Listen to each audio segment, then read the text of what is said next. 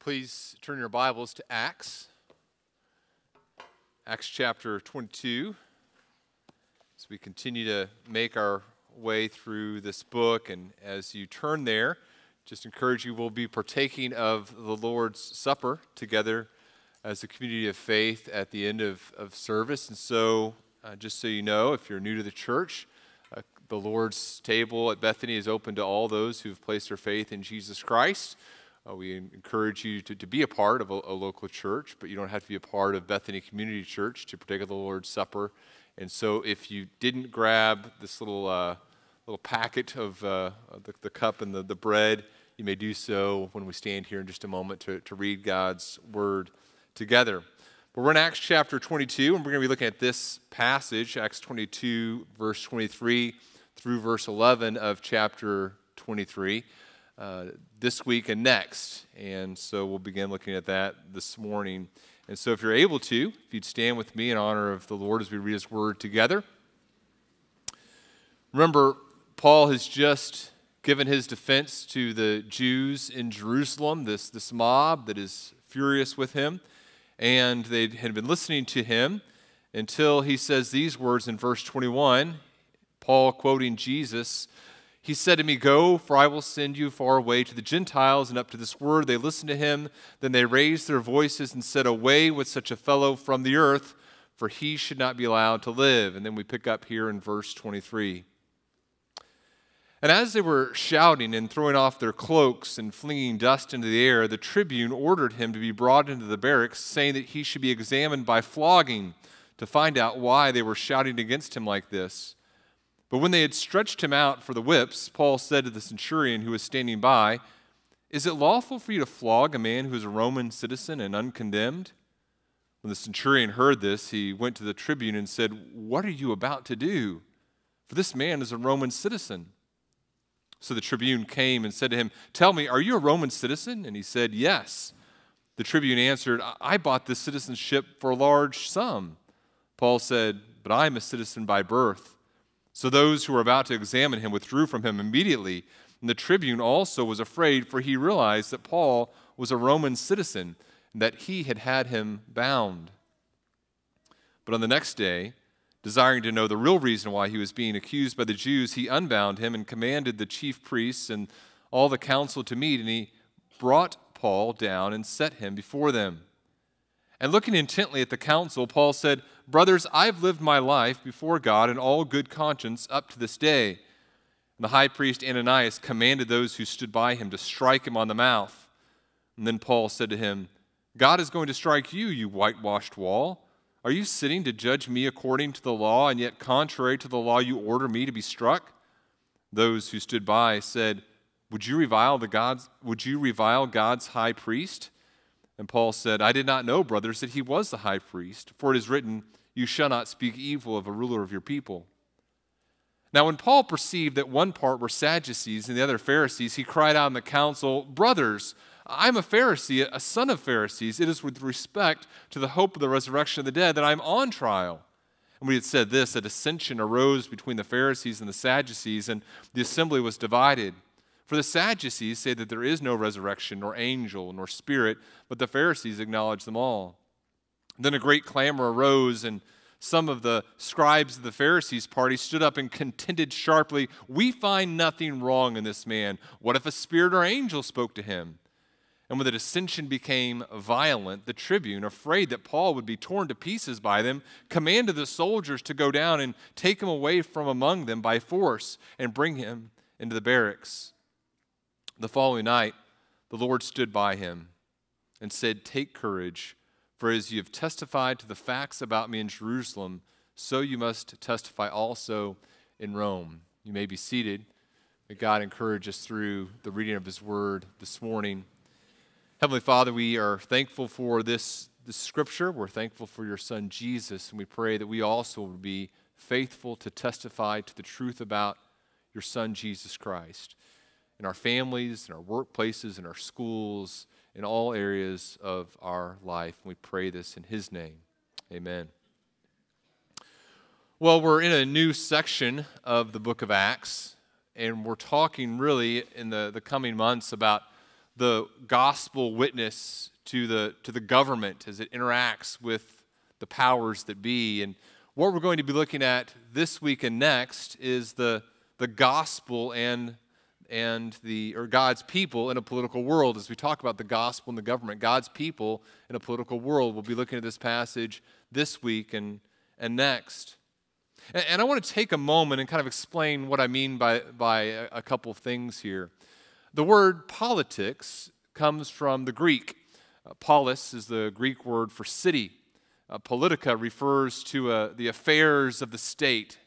And whenever we use the word politics in our culture today, sometimes we use that phrase in a very broad way. Very broadly, politics simply refers to how decisions are made by a group of people. And so maybe this morning you'd say, I am not interested in politics. I have no interest in the midterms in November. In fact, I don't even know what the midterms are. I have no intention of really getting involved in political discussions. Those topics don't interest me. And that's fine. That may be true of you.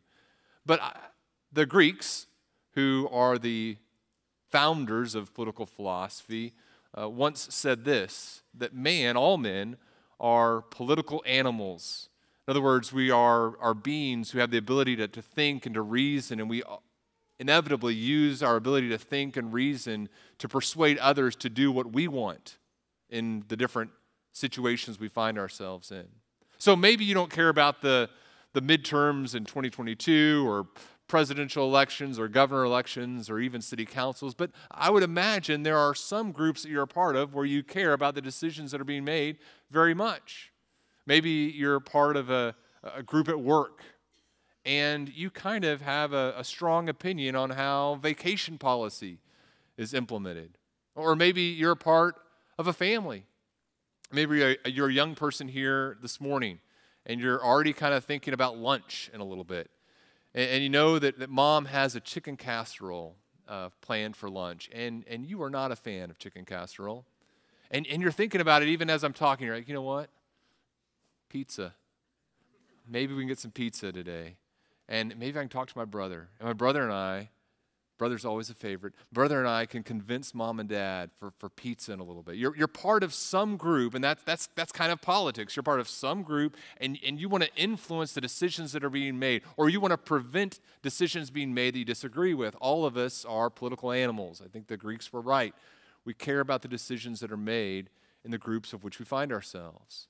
Now, Luke is turning to a new section in the book of Acts. He's going to be talking about how this gospel witness interacts with the state, with the Roman government. And he's going to be talking about how Paul uses his ability to influence decisions being made that he desires to be made. He's going to talk with us here about how Christians interact with a world that is inevitably political. Because like Paul, many of the groups that we are a part of do not love the Lord. We don't live in a society that is committed to living under the reign of King Jesus. And so how do we, who are committed to living in Christ's kingdom first and foremost, how do we interact with a world that doesn't love God? How do we use our ability to influence people around us for the sake of the gospel? How do we use that in a way that glorifies God? That's some of what we're going to be talking about this week, next week, and even in some future weeks. Here's the main idea that I want us to think about is how God has placed us here and called us to engage this society with the gospel. Here's kind of the central idea that I want us to see in this text. Our status in this kingdom, we'll see, enables us to proclaim the gospel of Christ's kingdom. So where we find ourselves right now, and by status I mean our rights, our privileges, our positions of influence, the status that we have in whatever group we're a part of, that's something that God has given us to enable us to proclaim the gospel of Christ's kingdom. And we want to be bold and wise as we do that. We're going to talk over the next 2 weeks kind of about three areas we see in these verses that are areas in which we need to think biblically about being in a political world. So here's the first area, the first topic that I want us to think about, and that's the idea of positions of privilege. We are in positions of privilege. How do we think about that biblically? That word privilege, of course, is a word that has a lot of heat today. And what I want to say by privilege is simply that we have status, we have rights because of where we were born or what we've accomplished, and we need to think biblically about what do we do when we find ourselves in situations where we have privilege, where we have status, where we have influence. Let's look at the text. See what I mean. Remember where we ended. We ended with Paul, and he's just said these words. He said, he's quoting Jesus again, "Go, I will send you far away to the Gentiles." And then there's a response to those words. Now, I'm sure some of you have given presentations before that didn't go the way that you wanted them to go, right? I've talked with pastors, and oftentimes pastors will tell me, man, every week I just feel like I don't communicate all that I desire to communicate. I see so much in the text, and so I'm trying to communicate all these things that are in the text. I just can't quite get it all out there, and at the end of the day, I feel very discouraged. And even on those days where I feel like I'm at least getting like 50% of the things that I want to say out there, personally, I can feel at the end of the day, like still, even though I was communicating what I wanted to communicate, I wasn't always communicating it the way that I wanted to communicate it. People weren't always responding in the way that I wanted them to respond. There were distractions, whatever. There's kind of a sense of disappointment sometimes the way that people respond to a presentation we give, right? My worst Sunday has never gone as bad as what happens with Paul here, right? Paul finishes speaking. Now, let's think about this from the perspective of the tribune. This guy's name is Claudius Lysias. We're going to see his name in the next chapter. This tribune, remember, he's a military official. He has maybe 1,000 people under his soldiers, under his control, his influence here. And he has rescued Paul from the mob of the Jews. And he rescues Paul, and he's trying to bring him into the barracks, and Paul says, "Hey, do you mind if I say a few words to the crowd?" And Claudius Lysias thinks, you know what? There's an easy way and a hard way to do this. Maybe this would be the easy way. Maybe I'll let Paul, this guy, say a few words, and he'll communicate some things, clear up some misunderstandings, and I can still get back into the barracks in time for a nap and a lunch or something like that. And so he steps back and he says, "Go ahead," and Paul begins talking. Now, Lysias can't understand what Paul is saying. Paul is speaking in Aramaic, and so the Lysias doesn't have the ability to understand what is being said, and so he's speaking there in Aramaic. And as he talks, the crowd is listening, and Lysias thinks, "Oh, this is going better than I thought it might." And so maybe this is all going to be resolved. And Lysias watches the crowd, and all of a sudden, the crowd loses their mind. It says here that they're shouting. They're tearing off their garments. They're prepared for violence. They're throwing dust in the air. This is not a good reception to Paul's defense. And again, think about this from the perspective of Lysias. I tried the easy way. I guess we'll try the hard way. Time for plan B, good old-fashioned flogging. And so he says, "You know what? We tried it your way, Paul." He tells the centurion, "Why don't you take this guy and let's ask some questions using your whip?" And the centurion says, "Okay." And so the tribune, that's verse 24, he orders Paul to be brought in the barracks, and he'll be examined by flogging to find out what was the deal. Paul, what did this guy Paul say that was so offensive that he is attacked not just once, but twice? What is he saying? What's in his communication that is so offensive and so incendiary that people are responding this way? I'd kind of like to figure out what's going on. So he says to the centurion, "Take some guys, do your thing." And the centurion says, "Yes, sir," and takes him away, right? Look at verse 25. They stretch him out. They bring the whips. And Paul asks the centurion a very simple question. He says, "I just want to make sure we're on good legal standing here. Is it lawful for you to do this to a Roman citizen?" And the centurion realizes we have a problem here, right? There's this act that is about to be engaged in as an act of humiliation. Whenever I was in junior high, we were never whipped in school, but we were swatted. And so the coaches would take you to the coach's office if you got in trouble in athletics or football or track or something. And if you were in trouble, they'd take you to the coach's office, and you'd walk in there, and all the coaches would be in there, and there'd be some, some what they thought were funny comments about you being in there, and comments. I would walk in sometimes, and they say, what did you do, Bennett? Talking. Oh, that makes sense. And so you have to remove as many layers between you and the paddle as possible, and then swing back and swatch a little bit. And it was really embarrassing, right? It was kind of it wasn't as humiliating as what's going on here, but there was this sense of powerlessness, of people in positions of authority punishing you. It was humiliating, right?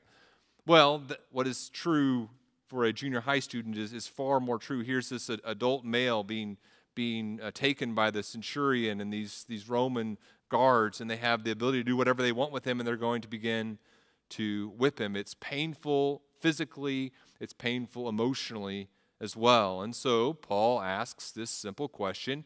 Have a question. Is this legal? You're about to flog a guy who's a Roman citizen and uncondemned. Just want to make sure we're on the same page here. You're cool with this. And the centurion goes, I'll be right back. He goes, he talks to Lysias. He says, Lysias, what are you thinking? This guy's a Roman citizen.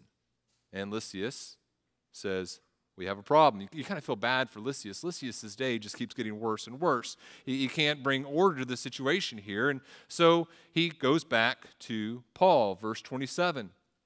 He says, tell me, are you a Roman citizen? And Paul gives the affirmative answer, yes, he responds. And the words that are used there in verse 27, it's this formal declaration. Paul is saying, yes, I am. And the question might be, well, why doesn't anyone just kind of say they're a Roman citizen and get out of whipping? And the reason is to lie about your Roman citizenship carried a severe penalty as well. And Paul is able to perhaps even prove his Roman citizenship. Paul might have been carrying a diploma, this hinged tablet that showed that he was a register of Rome. But whatever the case, he can prove he's a Roman citizen. Now, the tribune, the centurion are on very shaky legal grounds right now. You want to take a Jew, ask him some questions with a whip for a little while? Not a problem. You want to do that to a Roman citizen, an uncondemned Roman citizen? Problem. Why? Because Roman citizens had rights. They had status. They had privilege.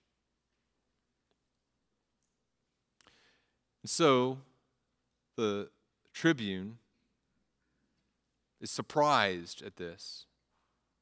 And he tells Paul, he says, well, I had to purchase my Roman citizenship, and so probably what the tribune is saying, I had to find a guy that could get me on a list that would go before the emperor, for the emperor to approve. Now, to find the right guy cost me money.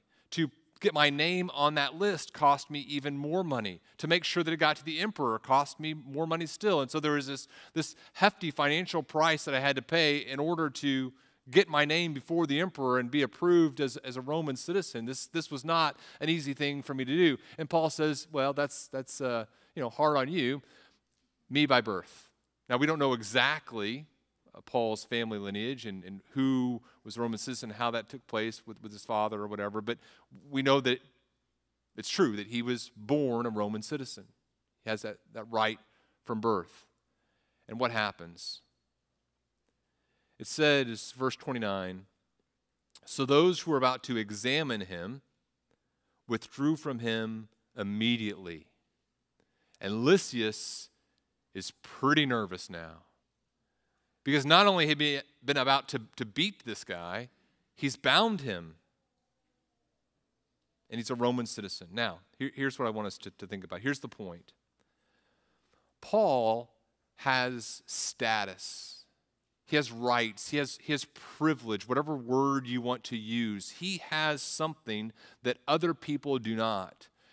The random person in that crowd of Jews, that mob that could have been picked up, taken away, beaten, no problem. Not Paul. Why? Because he has privilege. He has status.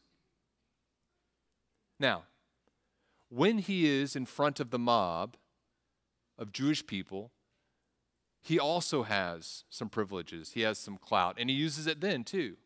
I'm of the tribe of Benjamin. I was trained under Gamaliel. I was a strict Pharisee. He talks about the privileges that he has when he's with whatever group he's with. When he's with the crowd of the Jews, he doesn't mention, oh, by the way, I'm a Roman citizen. Not the time. As he appears before the centurion and is about to get whipped, he doesn't mention, by the way, I am an expert in the Hebrew law. They don't care, but he does mention Roman citizen. That has status and privilege with that group. Paul uses the privileges that he has in the context in which it will serve him. He uses it. But the question is, why?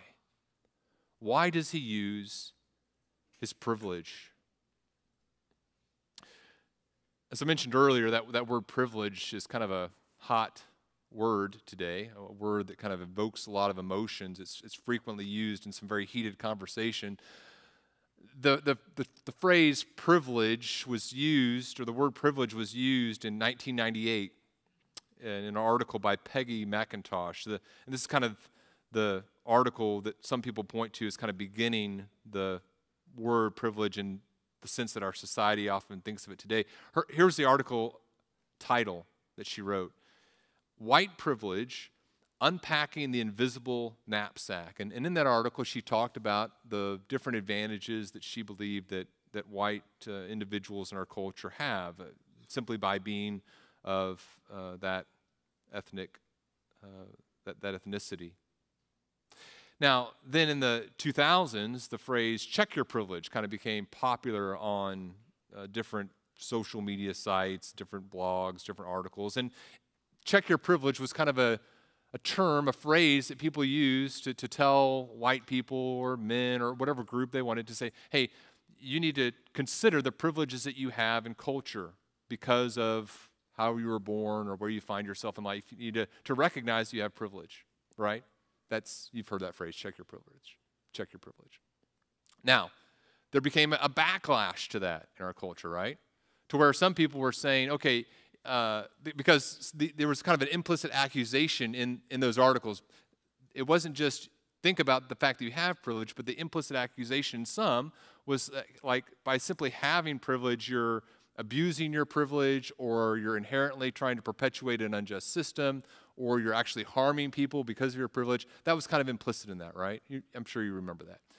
Then there was kind of a backlash to that, where people who were of whatever group was being accused of having privilege and abusing it, white men or whoever were saying, no, we're not guilty simply by being who we are. That doesn't automatically condemn you. And then some of the defenses went even further. They said, no, we don't even have privilege. What are you talking about? Or they said, we're not the ones with privilege. You're the ones with privilege. We're not the ones abusing our privilege. You are the ones abusing your privilege. And I don't know if you've had access to the internet, but the conversations often got very heated and lots of accusations thrown around and often more heat than light, right? So here's Daniel Bennett's hot take, right? I'm sure that's what you've come here for. But here's my thought. You know, if you've got access to the internet and time to be writing articles about privilege, you're probably a person of privilege, right? You probably have, in terms of comparing yourself to the entire history of humankind and the resources that most people have had, if you have access to running water, electricity, and can spend time thinking about privilege, you're probably in a pretty good place in life, right? I have no doubt that I am in a pretty good situation in our society, in the world, because of where I was born, because of who my parents are, because of the access to education that I've had. I have some pretty cool privileges. Now, is that inherently sinful? If you're an American citizen, you have a passport that allows you to travel to 186 destinations throughout the world without even asking for a visa. You have hundreds of embassies and consulates throughout the world that are designed to protect you and your rights as you travel. You have some privilege. So how do we think about that biblically? Okay? We don't want to be those who deny that we have privilege, and we don't want to be those who say, well, simply by having privilege, you've done something unjust. Here's some biblical thoughts, I think, as we consider privilege from a missional perspective. One, it's not sinful to have privilege, right? It's not sinful. These are a couple biblical principles. It's not sinful to have privilege or status or whatever word you want to use. We don't reproach the person of low standing. We don't reproach the person of high standing. We simply acknowledge that there are different people who have access to different privileges in the world, right? We acknowledge that, and having or not having access to certain resources doesn't inherently make us guilty of a sin. There's an apocryphal story of a woman who was born of aristocratic birth, and she said to someone, she goes, I was saved by the letter M. And someone asks, what do you mean you're saved by the letter M? And she says, well, 1 Corinthians 1:26, consider your calling, brothers. Not many of you were wise according to worldly standards. Not many were powerful. Not many were of noble birth. She says, I'm glad the word M is there, right? She says, otherwise it would say, not any of you were of noble birth. You know, in other words, God calls people from all different walks of life, all different stratas of the different cultures, and it's not inherently sinful to have privilege. Number two, another biblical principle here, it's not sinful, we see in Scripture, to use privilege to protect ourselves and others, to prevent injustice. That's not sinful to do. If we have the ability to use our influence to help good things to take place, that's not an evil thing to do. Paul would say this to Timothy in 1 Timothy 6, talking to people who are wealthy and powerful in society. He said, Timothy, in your pastoral ministry, instruct these wealthy people to do good, to be rich in good works, to be generous and ready to share, storing up for themselves the treasure of a good foundation for the future, so that they may take hold of that which is life indeed. And over again, we see Paul using his privilege to save himself and others from being victims of injustice. A third principle, a privilege is not to be used to harm, mistreat, or ignore the needs of others. So privilege is not to be used to harm, to mistreat, or to ignore others. We cannot be deceived in whatever situation we find ourselves in life and believe that we somehow deserve any privilege we have. Paul would say this in 1 Corinthians 4:7, what do you have that you did not receive? And if then you received it, why do you boast as if you did not receive it? A heart of entitlement is a heart that's denying the truth of the gospel, which says, I deserve nothing except eternal punishment for my sin, and it is only the grace of God that is freely given to me by his Son, Jesus Christ, that I have access to anything. Most importantly, eternal life. But the heart of entitlement says, I kind of deserve what I have. The privileges that I have, I'm not the guy that deserves to be at the back of the line. My proper place is at the front, or at least pretty close to the front, right? That's the heart of entitlement. Hannah and Parker were telling us about their honeymoon and just how much enjoyment they had of the place that they stayed. And they said it was kind of intimidating at first how nice the amenities were.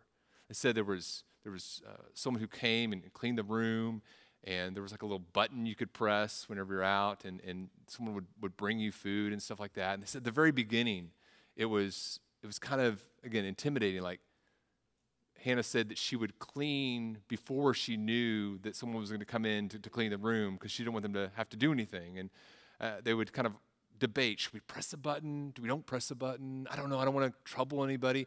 And Parker said it was amazing how quickly, or he said it was amazing how quickly you can become used to it and foster a heart of entitlement. Like it's not a hard thing to do. So like by the end of the week, it's like, hey, the maid hasn't been here yet. What's the deal? Or where's that drink I ordered? What's happening here? It's very easy for us to become entitled. And if you don't think that's true of you, you are in a dangerous place spiritually. it is very, very easy for us to become entitled, to not recognize that we don't have anything that we deserve. All that we have is a gift. It's easy to think, I deserve this benefit at work. I deserve these rights that I have, as opposed to say, look, I don't deserve anything but hell. And everything that I have is simply the grace of God. And so I cannot use the things that I've been given to harm others, to mistreat others, or even to be ignorant of the needs that other people in my life have. A fourth principle here of privilege can't be where we find our hope. Privilege cannot be where we find our hope. It's not the foundation for our security.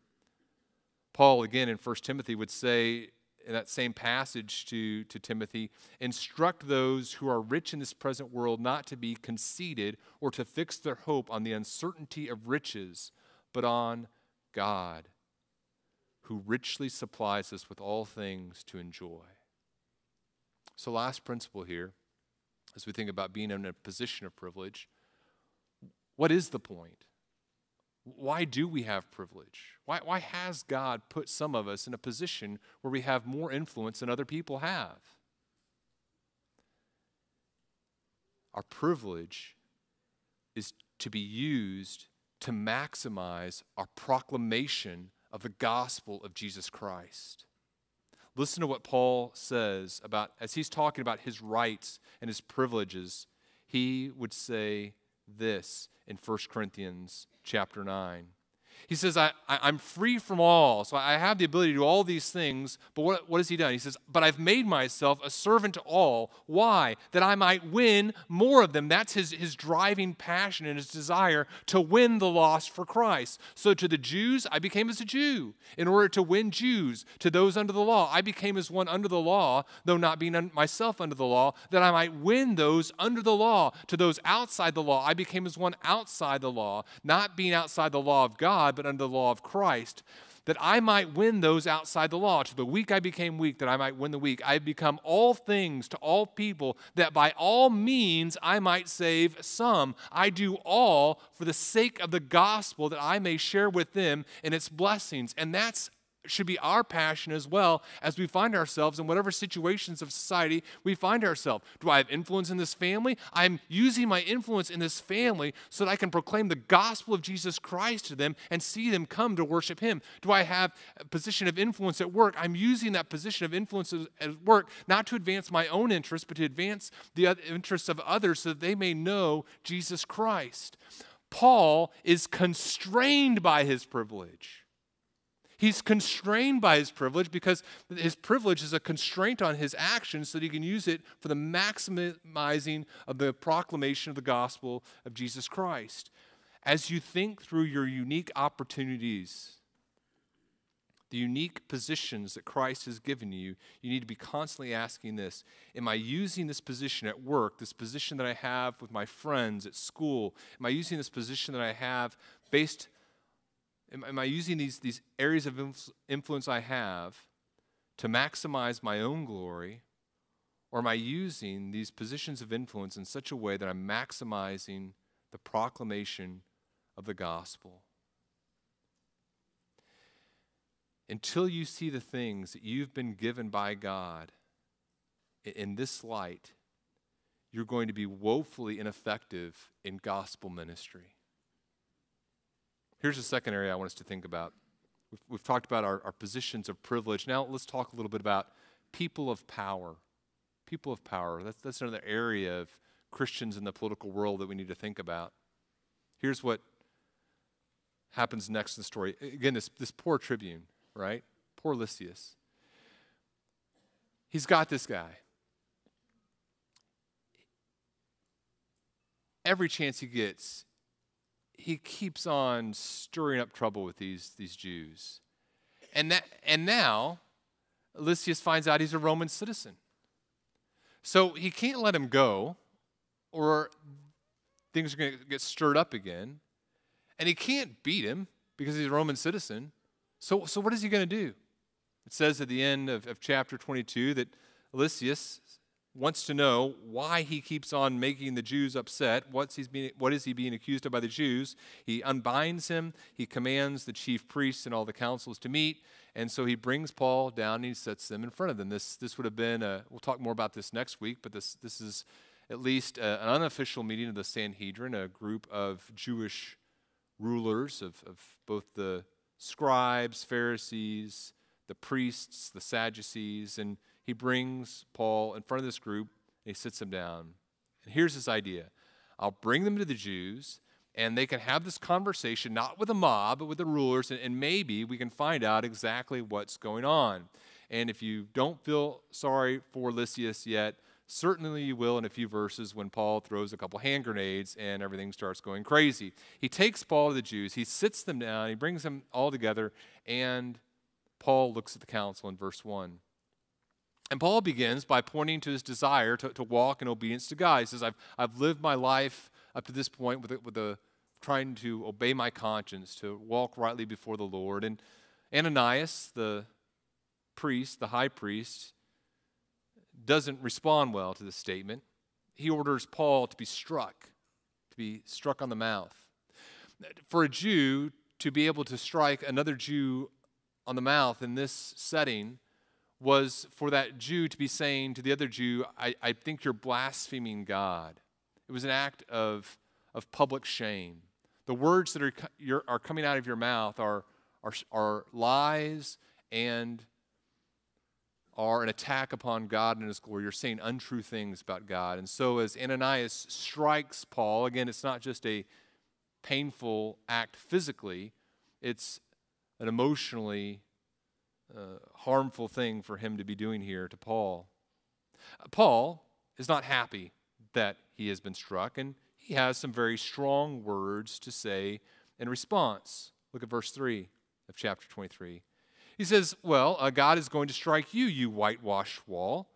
And then he talks about the hypocrisy of what's happening. You're sitting here to judge me according to the law. So I'm here before this group to be judged according to the Jewish law. And yet, you, whoever ordered me struck, are acting contrary to the law.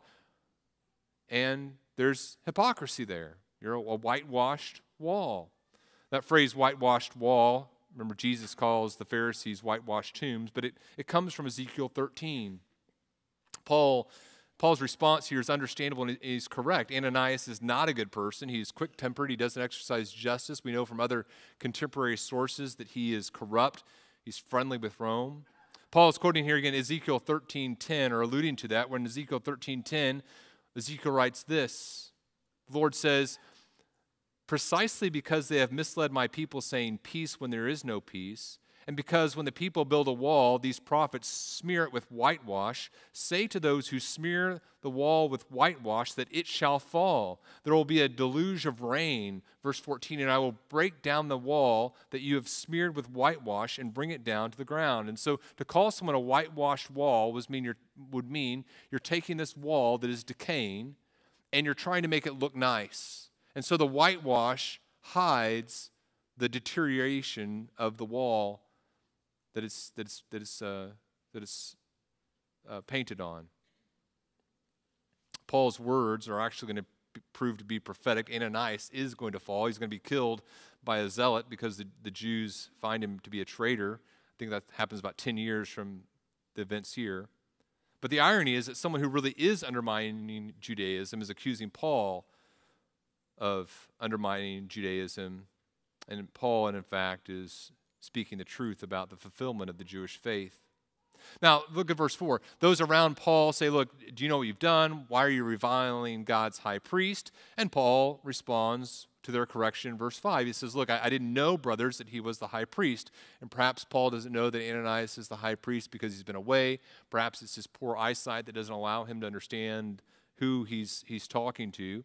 But he quotes Exodus 22, and affirms that he's not to speak evil of a ruler of your people. I'm not supposed to revile him now. Let's pause there. We'll look at the rest of this text next week. But let's talk about verses 30 through verse 5 here for a few minutes. Paul's words here aren't wrong in identifying that Ananias had violated the law, right? It seems that what he's admitting was wrong was the way in which he spoke to someone who's in a position of authority over him. It didn't show a proper submission to Ananias as high priest in the position that God had placed him. Now, he's being accused of violating the law by someone who's actively violating the law. It's not fair, it's not just, but Paul recognizes his words weren't the right words to use in that context. Let's talk about a couple biblical truths.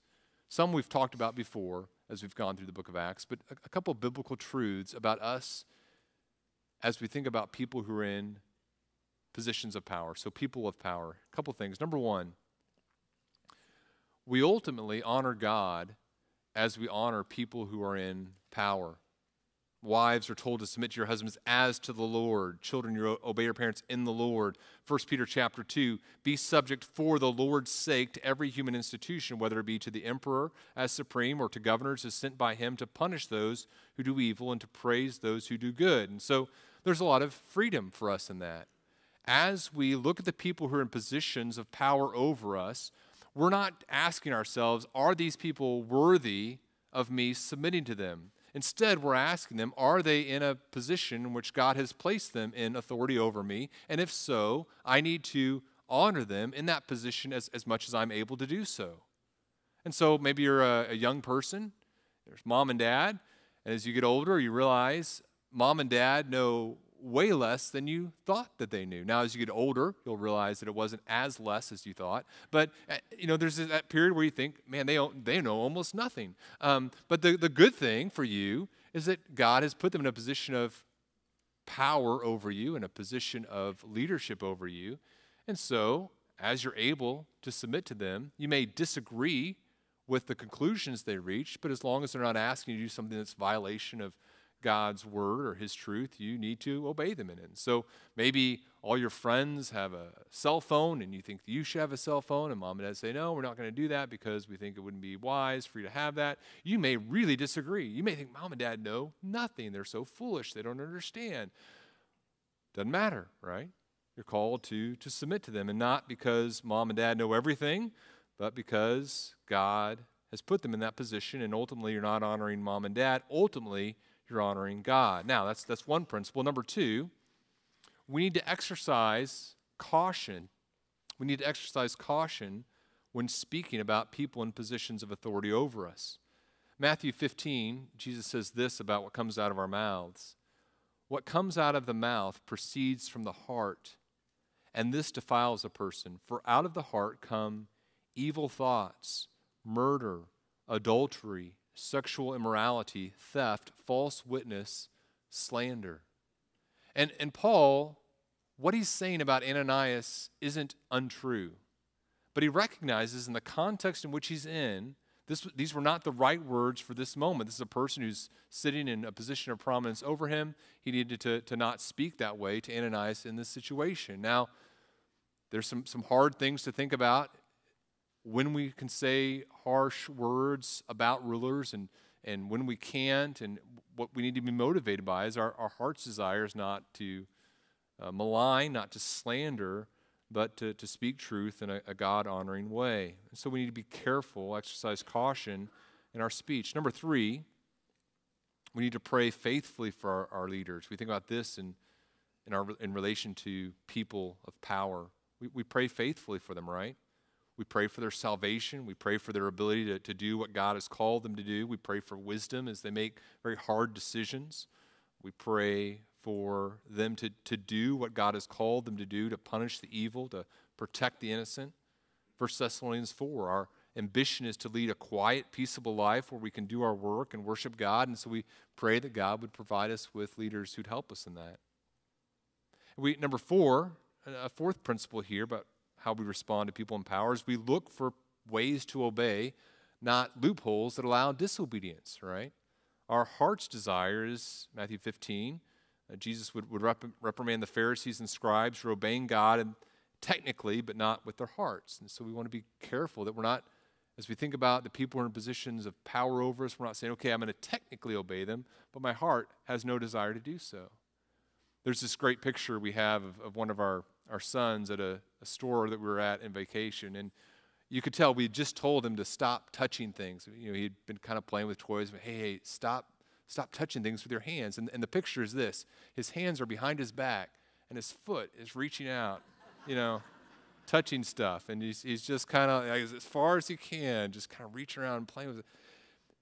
Is that obedience? I guess technically, we weren't able to, but the heart wasn't quite there in terms of doing what we had asked him to do. And then another principle here: we do, of course, disobey when God requires it. We ultimately obey God, but and sometimes that means disobeying people. One commentator said that the legal system of Rome has nothing to fear from Christianity, but I'd say yes and no. Our goal is always going to be for the good of our leaders. But sometimes the good of our leaders means that we're going to be our allegiance is going to be to the Lord instead of them. We're going to undermine their authority as God's kingdom advances, and hopefully we'll bring them along with us, right? It's inevitable that we're going to sometimes be in disobedience to our leaders, and we need to be prepared to disobey in a loving, God-honoring, sovereign-honoring way. Maybe you saw this quote this last week. It made its rounds in several places, but Senator Elizabeth Warren from Massachusetts said something that was just terribly shocking and evil, right? She said this. She said, in Massachusetts right now, those crisis pregnancy centers, and she's talking about faith-based crisis pregnancy centers that are designed to help women and their children who are in need. She says those crisis pregnancy centers that are there to fool people who are looking for pregnancy termination help outnumber true abortion clinics by 3 to 1. We need to shut them down here in Massachusetts, and we need to shut them down all around the country. You should not be able to torture a pregnant person like that. Now, how do we respond to that? Well, we don't call her names. We don't mock her. In fact, here's some names we cannot call her. No, I'm just kidding. We don't do that, right? We don't do that. We're like Daniel with Nebuchadnezzar or Belshazzar or Darius. We're constantly working for her good and the good of other government officials. We are going to obey them when it's appropriate. We're going to disobey them when God calls them to. We're going to care for babies and their moms when it's legal. We're going to care for babies and their moms when it's illegal. And in fact, ironically, we are going to help Senator Warren and other politicians fulfill their God-given responsibilities, whether they desire to fulfill them or not, right? We're going to be faithful to that. That's our task, to lovingly help them fulfill what God has called them to do as we ultimately proclaim the gospel to people of power. We desperately want our public officials to hear the gospel and to create an environment where we can proclaim the gospel and do the things that God has called us to do. Not just politicians, but your parents, your governor, your boss. That's what we do with people in power. Now, we'll talk more about that next week, how we do that and how we're wise and so forth. But here's our conclusion, right? Our status in this kingdom enables us to proclaim the gospel of Christ's kingdom. It's not anything but the gospel that ultimately unites us. Here, the message that Paul is focused on is the gospel, and this morning it's the same for us as well. And what I would pray that we would do is commit by God's grace to proclaim this message, to commit to proclaiming this message to the world, to use whatever status we have, to use whatever influence we have with people in power to advance the proclamation of the gospel of the kingdom of God. The gospel tells us this. The gospel tells us that all of us are separated from God because of our sin. We have failed both by our nature and by our choices. We are separated from God because of our sin. And the gospel tells us that God, recognizing, knowing our separation from Him from eternity past, He sent His Son, Jesus Christ, fully God, fully man, to live a perfect life, to die on the cross for our sins, to be raised from the dead. And now we, because our sins have been paid for by Christ, we have the ability to come into relationship with God, not because of our own works, but because of the work of Christ. We can simply place our faith, our trust in Him alone for our salvation. That's the message we want to proclaim. And when we have the ability to proclaim it with whatever influence we have, we're going to use that influence to do so. Let's prepare